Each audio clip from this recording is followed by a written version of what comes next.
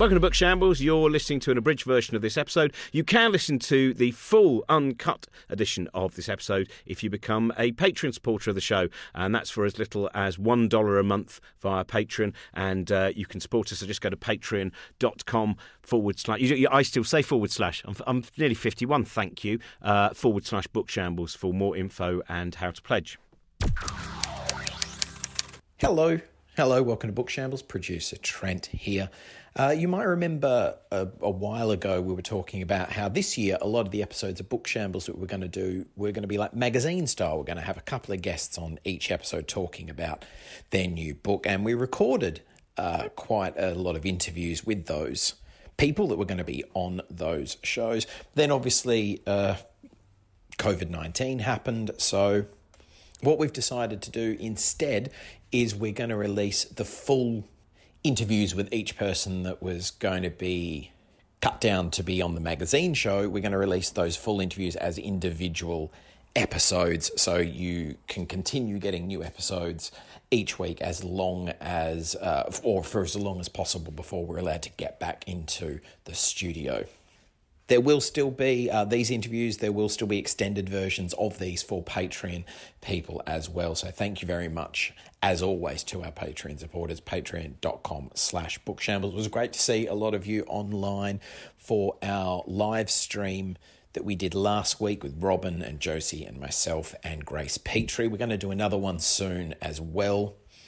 So keep an eye on your Patreon inboxes for those. If you did miss it live, the secret link that we sent out is still active, so you can go to that secret link and watch the show that you missed live.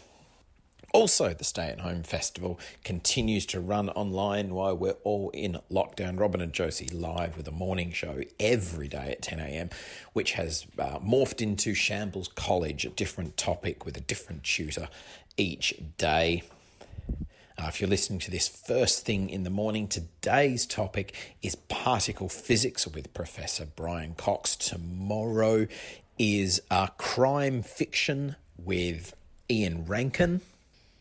And then previously we've had Natalie Haynes has been on this week, and A.L. Kennedy, Mark Gatiss coming up next week with a horror lesson. So cosmicshambles.com/stay-at-home for that schedule, and we can drop a tip in our tip jar there as well for performers and venues who are being hit really hard right now. Anyway, enough of that. Let's get on to this week's episode. And our guest is a Cosmic Shambles Network blogger and regular at a lot of our live shows. She's written the excellent book, Say Why to Drugs. Here is Robin chatting to Susie Gage in the studio back in late January, I think. Good Lord, so much has happened since then, hasn't it? Hello, welcome to Book Shambles, and I'm joined by the drug addict Susie Gage. Oh no, that's not what it says, is it? That's the I'm joined by Susie Gage, who does a fabulous podcast called Say Why to Drugs, which she's now taken some of the information that she got from that and then spent an enormous amount of time researching other drugs that she may not have reached yet in that podcast to write the book Say Why to Drugs. And it's a great book. It's a very useful book. I've now reached an age where I don't do drugs, so it's of no use to me. I was never much of a person for them, but I'm not going to be. It's going to be useful for me when I'm about. Once my son's grown up, I'm going to be like Alan Arkin in Little Miss Sunshine. Or William Donaldson, who wrote the Henry Root letters, and I'm going to go, I should probably take lots of LSD, whatever it is now. That's what I should do. And I'm going to try all manner of things, and but only when he's distant enough and I've fulfilled my role as a parent. So it's going to be useful, I reckon, if I survive to about 2034. Excellent. Although, I mean, what's in your mug right now? Oh, yeah. It's all drugs, isn't it? All drugs. Everything's How did you a drug. know that I was having mushroom tea? Some of the questions. Some of the questions. Well, this is. I mean, you start. First of all, when did you become? You're an epidemiologist. At what point? Can you define, by the way? Because I always find epidemiologist is one of those titles which does not initially sound like what you actually do. No, so it doesn't. What is an epidemiologist? So it comes from epidemic rather than epidermis. Lots of people, and someone told me I was making this up, but it genuinely has happened lots. Lots of people ask if I do something with the skin. I do not do something with the skin. That's dermatologists. Epidemiologists look at patterns in big data, sort of population level data. Usually, I mean, not usually actually, but the research that I do is interested in what people do. But you can also use it to look at sort of data in like coral reefs or, whatever you want. But it's looking at patterns in data. So the term comes from epidemic, so looking at the spread of disease in populations. But it could be just sort of how things are related in terms of kind of public health. So lots of the so-and-so causes cancer or cures cancer, or all that work is quite often done by epidemiologists for our sins. So the book that I read, Everybody Lies, do you know this book? Have we talked about this before? No. It's a fun book which was basically using Google searches to show kind of the secret side of us. Yeah. I forget the name of the author, but it's and so looking at, for instance, different sexual peccadillos you find in different nations, or things that worry partners most. So the main worry, I think in the US is not is my husband cheating. Looking up that for is my husband gay? That's like the sexuality is one of the main worries there. And then, but it goes in lots of different places. Seth Stevens Davadovitz is the name of the author. But I found would that count as a form of epidemiology? The fact that the collating the structure of queries, does that enter into becoming data or of the correct kind? I mean, I wouldn't necessarily want to say what is or isn't epidemiology, but the same kind of principles would apply, definitely, of sort of thinking about patterns in data or in populations and then trying to work out. I guess epidemiology is particularly interested in like what causes what. So you see lots of, so for example, how we first discovered that smoking causes lung cancer. That was from looking at big data sets, and the people who chose to smoke were more likely to later on get lung cancer, even after other differences between them were taken into account. So usually it's kind of with a sort of aim to answer a question in mind, although I guess it doesn't have to be. So when did you first become culturally aware of drugs? Because I was thinking about that. I don't mean in an academic way. Yeah. I mean, when I was growing up, the two things there was, I'm pretty certain there were public information films about glue sniffing. That always worry if you saw anyone who had cold sores all around. That was the big one. And then Grange Hill singing, no, just say no, the kind of Grange Hill plots. That was how. And then I moved into reading William Burroughs' Junkie and novels by Hunter S. Thompson.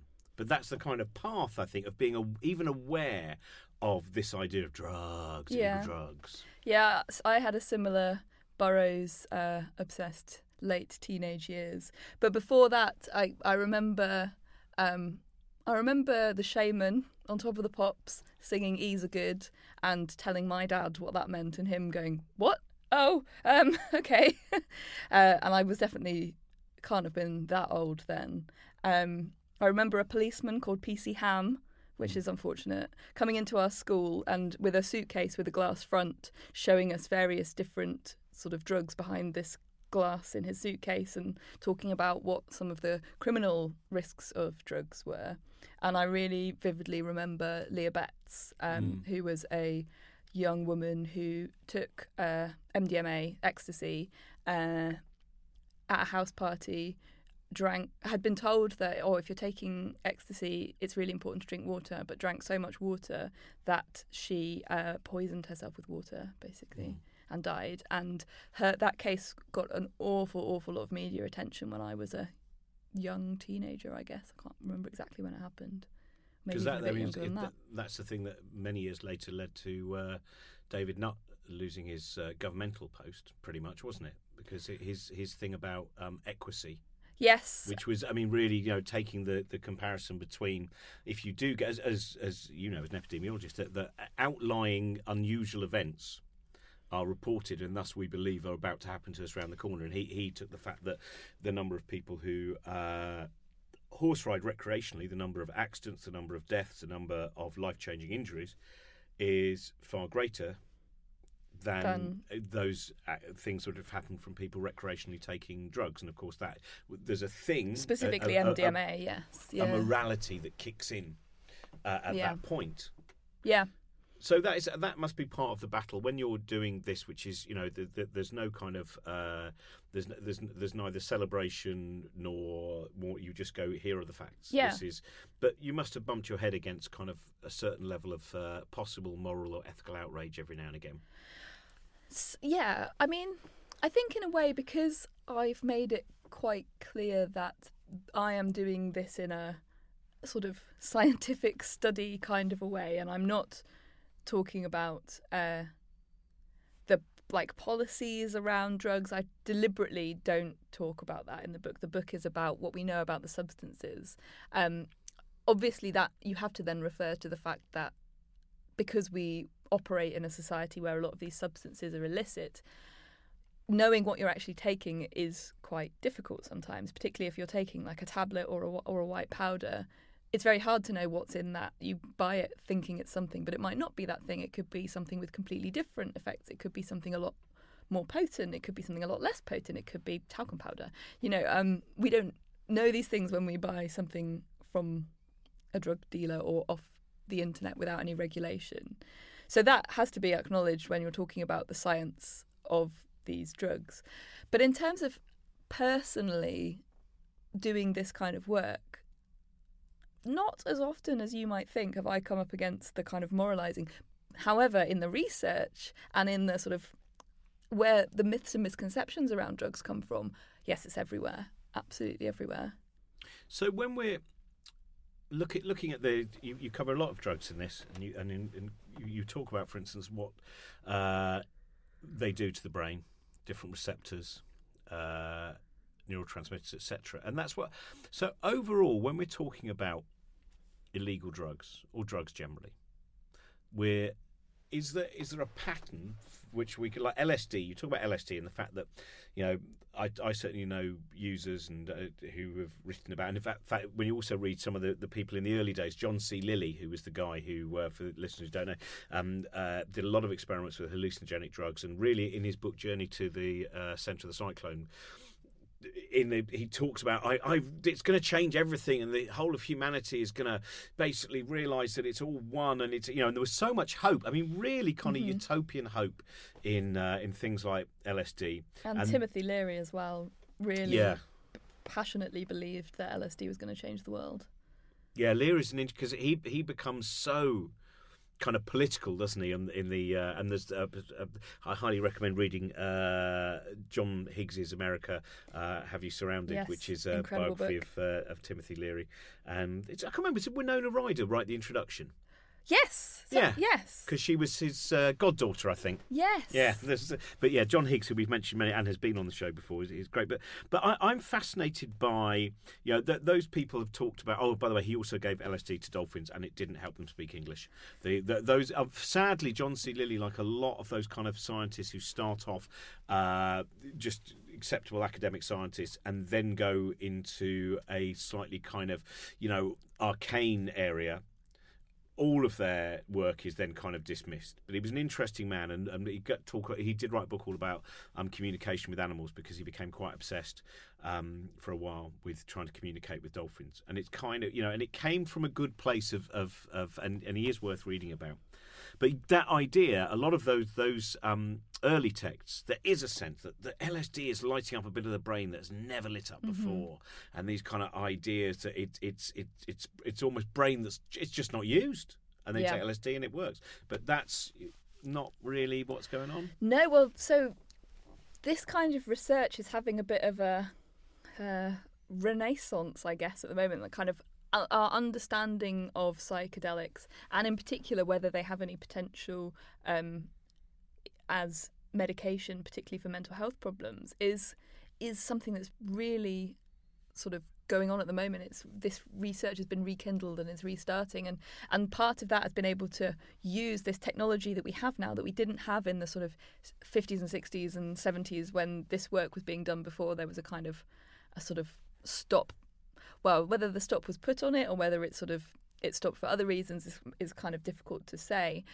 but it did stop, and it seems to be restarting again. And now we've got like brain scanners and that kind of thing, so we can look in different ways at, well, what is there any evidence at all that LSD is switching on bits of the brain that aren't normally used?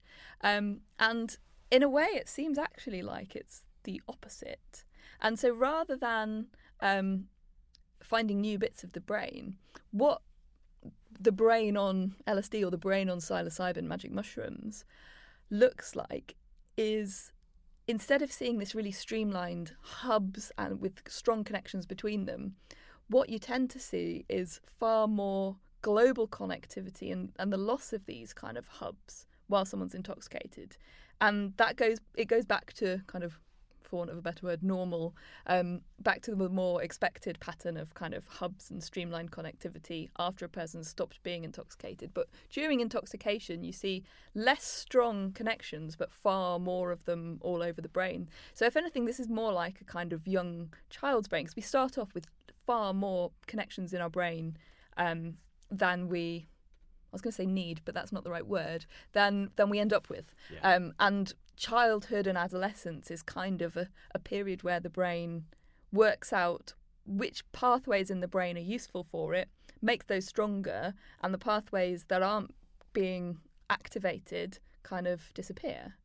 So that's really interesting, right? Like that there's maybe something more sort of childlike about LSD or psychedelic intoxication, and maybe that makes sense because when we are children, like being a child is kind of like psychedelic, isn't it? You know, you're far more creative, you see patterns in things. Things like conditions like synesthesia, which is when two senses get connected. So some people have this condition throughout their lives, but it's something that you sort of have in early childhood and then kind of goes away.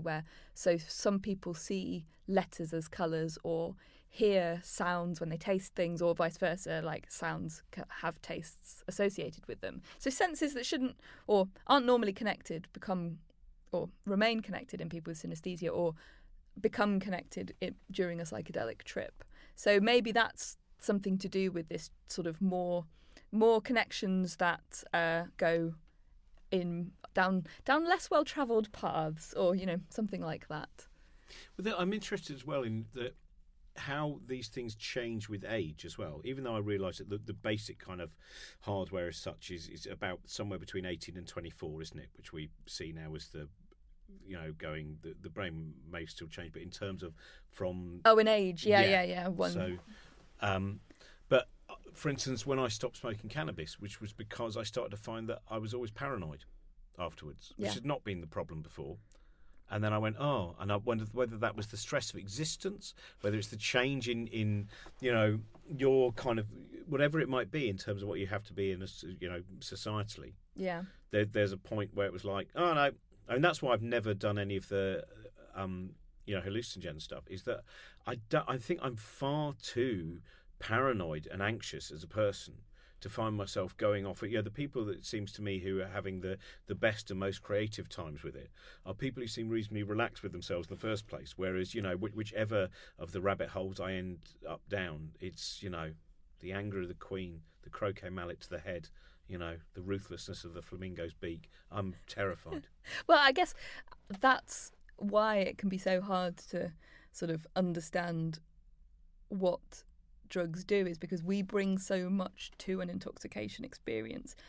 Like this idea of set and setting, where the mood you're in, the mood you're in, who you're with, all these kind of things can really influence the type of intoxication experience that you have. And that's even more the case with psychedelics, because it's such a kind of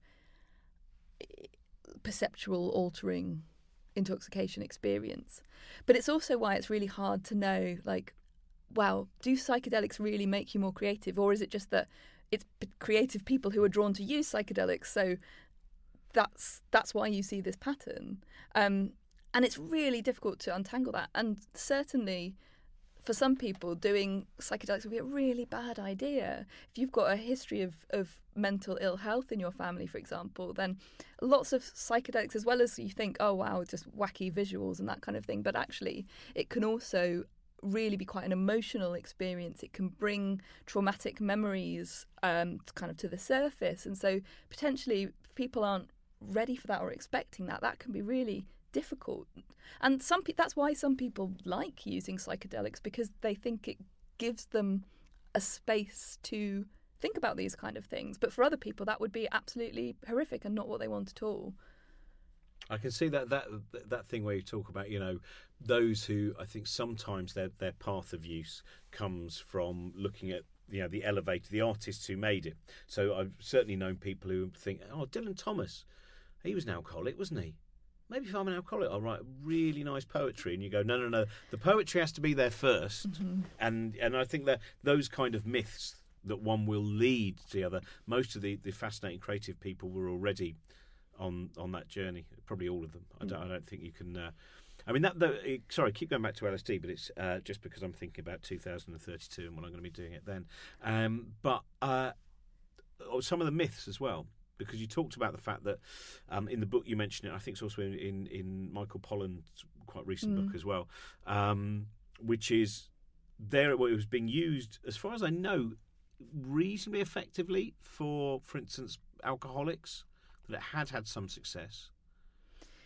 Yeah, I think we've got better at designing studies to assess its effectiveness in the intervening years. Certainly the case, I know the literature better around ketamine, and there were studies looking at using ketamine to treat alcoholism. And some of the idea behind that was because ketamine can have a slightly psychedelic effect, although it's not what you'd class as a psychedelic, but it does have some aspects of psychedelia in the intoxication effect. And studies done in the 60s or 70s in Russia were looking at using ketamine as a treatment for alcoholism and found some success, but they wouldn't stand up to sort of scientific scrutiny now. They weren't particularly rigorously, carefully designed studies. They didn't have sort of adequate control groups, or they weren't properly blinded, so you knew who was in which condition. And because it's quite subjective how someone's doing, basically they were just sort of interesting findings, but not compelling. So I think it's really good that this is kind of carrying on now to take these ideas that were sort of glanced at and gone, oh, that could work, and come back to them and go, well, let's really interrogate this. Sorry to interrupt your podcast, but I just quickly wanted to let you know about a thing, which is that Book Shambles and the Cosmic Shambles Network exist thanks to generous pledges of our listeners on Patreon. If you want to support the podcast and what we do, tiers start at just $1 a month and you'll get all sorts of goodies thrown in. So go to patreon.com/bookshambles. Because the end of LSD was because lots of when people first start reading about it and they find out about Cary Grant and all those other kind of celebrities who actually I think talked about it in something like Women's Realm or one of those things in the 1950s. And there's actually a very entertaining TV play that was made, which was an apocryphal tale. It never happened, though they did communicate with each other, in which Timothy Leary goes to visit Cary Grant and they have a trip, and it's very entertaining. But that. The idea for many people, their main knowledge would be the sense that if you took it, you believed you could fly. Yeah. And I think that comes from, I think it was a TV guy called Art Linkletter. I think it was his daughter. Mm-hmm. But I think it's John Waters' first movie, which doesn't exist anywhere anymore, as a short film of him remaking in his normal Six style that particular death. So something like that, in terms of the research that we have now. How true is that? But, well, being intoxicated in a sort of precarious position is a really bad idea. And far more than people on LSD believing they can fly and jumping off buildings, we see drunk people falling off balconies or injuring themselves. But you wouldn't say, oh, alcohol makes you think you can fly. That's why that person fell off that balcony, is because they thought they could fly. So LSD does alter your perception, but does it alter it enough to make you believe that you can fly? I'm not sure. However, if your perception has been altered and you're near a window, that could be really, really dangerous. So it's important to be safe if you're going to take a substance. But whether LSD can make you fly, I mean, I'm not convinced. So in terms of mental health in the long term, so not during the actual specific effects, but overall, in terms of different drugs, that is something which, again, makes the media quite often press it. I suppose the most famous example of that is probably Syd Barrett from Pink Floyd, who was seen as that he... I'm going to use the term schizophrenia, but I would then say also listen to an interview with Nathan Finder about what schizophrenia. So I'll use that as the kind of what was used at the time. Yeah. And that was seen as being by some people as caused, that the actual cause itself was his ingestion of drugs. Yeah. And I think it's really... So this is what I do as a sort of day job as well, is research trying to understand the links between drug use and mental health. And I've tended to focus on particularly cannabis and tobacco and, I guess, alcohol as well. But psychedelics are definitely other substances that are linked with poor mental health. And there are rare occasions where someone will take a psychedelic and have an extreme reaction to it, and experience psychosis afterwards. That's also true of alcohol. People can have alcohol and develop alcohol-related psychosis afterwards, and it's true of other drugs as well. But whether that is strong enough to say that means that LSD or cannabis or whatever can cause a severe mental health problem like psychosis is too much of a leap. And actually, what we know is that there's so many other things that also increase your risk. And maybe for a certain subgroup of people for whom they already have a lot of the other risk factors, then taking a psychedelic or a drug like cannabis or a drug like alcohol could be the thing that sort of tips them over that balance between sort of being okay and not being okay. But we don't know who those people are. We don't know what all the other risk factors are. And as I'm sure you spoke about with Nathan, we don't actually really know what these mental health problems are. The kind of the term schizophrenia is such a wide umbrella label that two people can have completely non-overlapping symptoms yet be told they have the same disease. And that doesn't sound quite right. And I think that it's not going to be long before, or potentially it's not going to be long before we look back at this use of the term schizophrenia and think, well, that was archaic. What were we talking about? It's much more useful for the patient or the person to understand, think about it in terms of clusters of symptoms and what the person is actually experiencing in terms of working out how best to treat them. But also in terms of drugs, what would be really useful would be to be able to better identify, well, who is likely to be particularly at risk from these substances?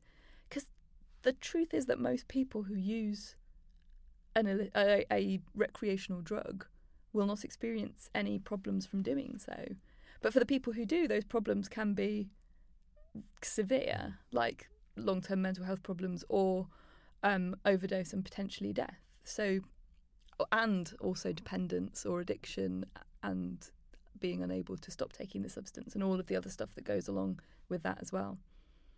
In terms of the research that's done, as you've already mentioned it, part of the problem is the subjectivity that's involved as well. But how does someone... I know that at the University of Liverpool, where you are, there is... is this right? There's a kind of a lab bar. Yep. There's a bar that's actually set up with laboratory conditions as well.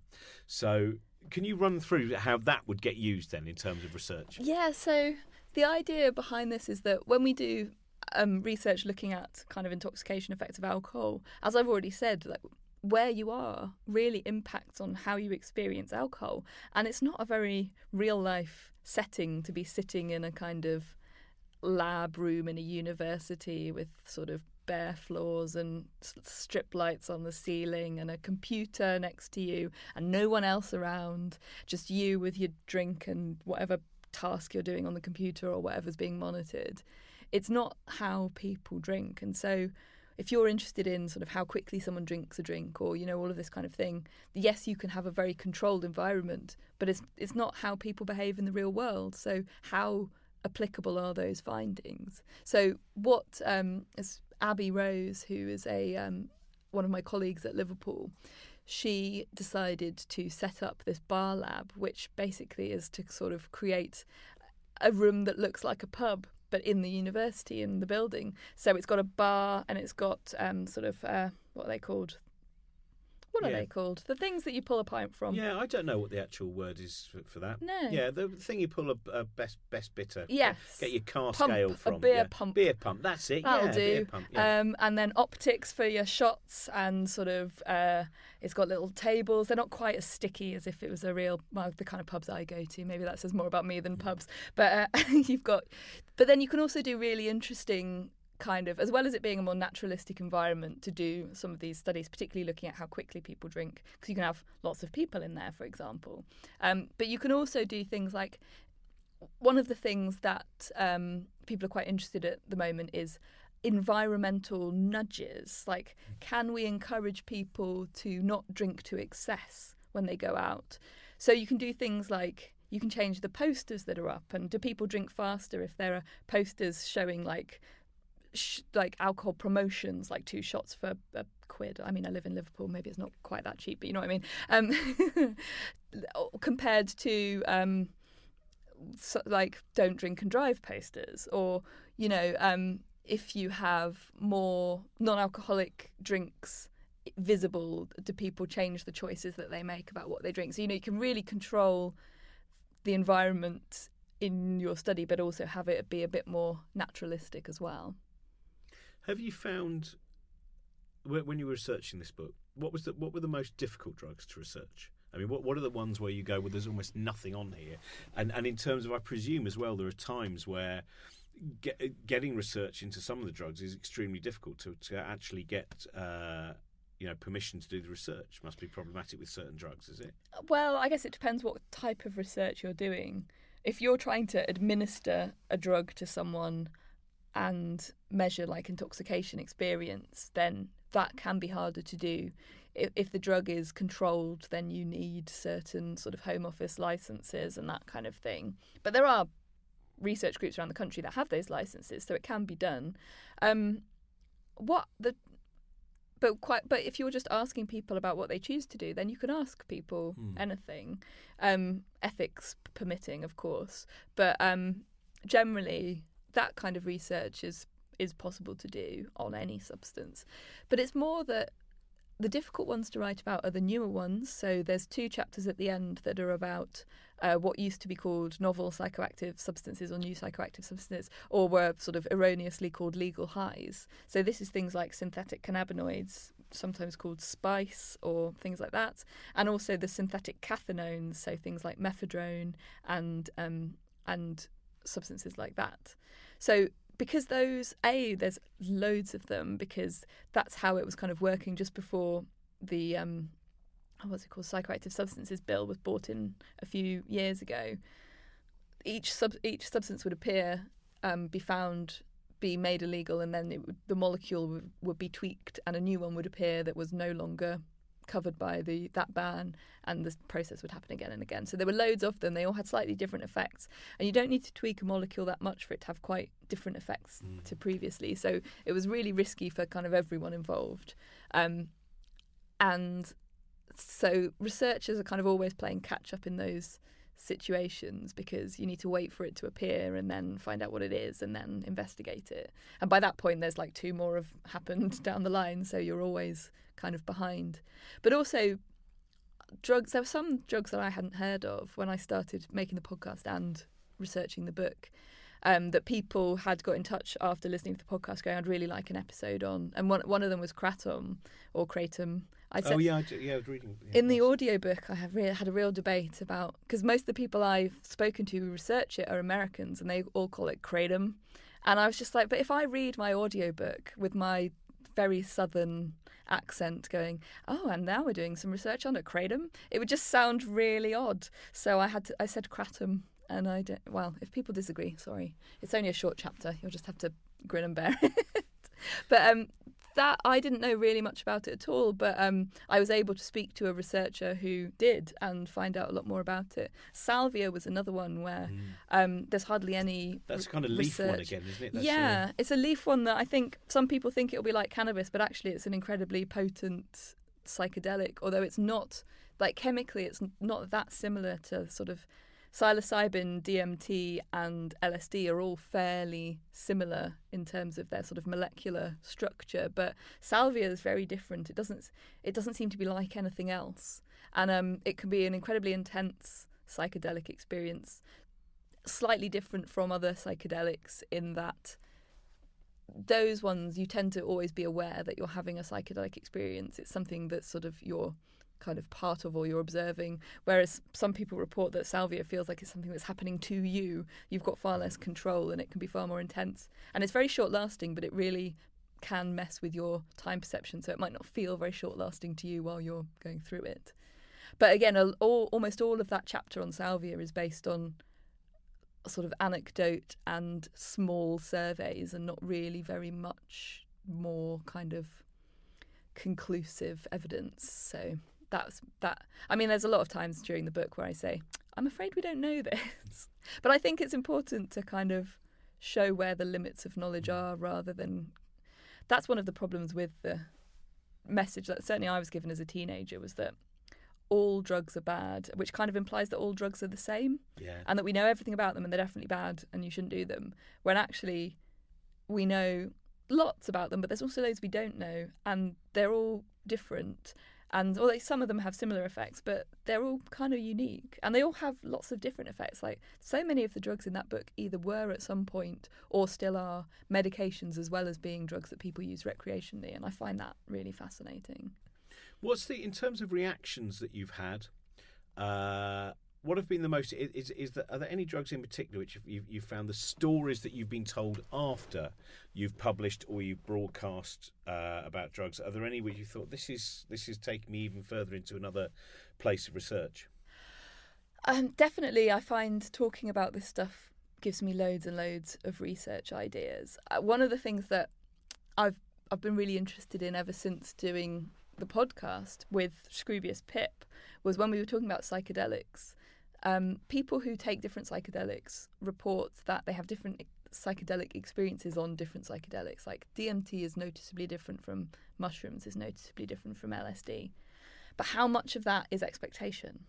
That's what I'm really interested to know.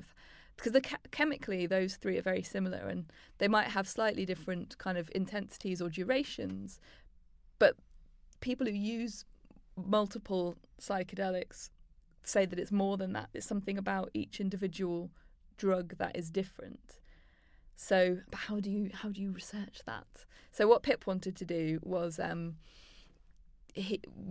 he would take, we would give him one and he wouldn't tell him which one it was, and he'd have to try and work it out from his psychedelic trip. And I think that's one that should probably happen on TV rather than research, because I think getting ethics for that might be challenging, but I have a feeling it's something a TV company would love. So who knows? Yeah, I got asked about doing that, taking ecstasy for some Channel 4 show. And I was still on Twitter full time then, and I thought I just can't face all the rubbish. If I'm not going to go on Question Time, I'm not going to take ecstasy and get into an fMRI. So I think Keith Allen volunteered for that one instead. Well, they did a second cannabis one where Jon Snow had a whitey. That was because I live blogged the Drugs Live Cannabis for the Guardian, and it was a really good show, actually. Particularly the cannabis one, I thought was very good. But yeah, very Channel 4. Still one of the most great amazing. Thing. I'd love to work for you, Channel 4, by the way.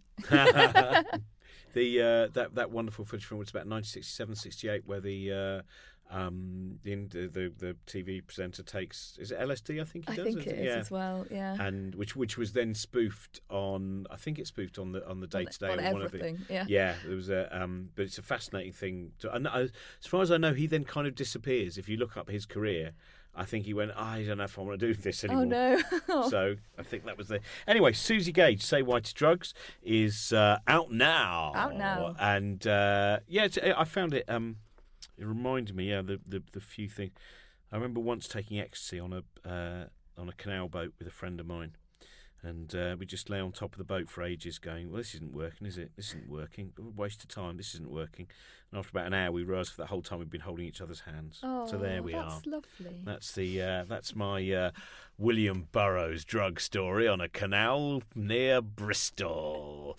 So, Say Why to Drugs, Susie Gage, and you can also find out more about her work and follow her on Twitter and do all those other things as well. Leap, we should mention briefly as well, perhaps, which is an interesting organisation. Yes. And we did a podcast together on that, didn't we?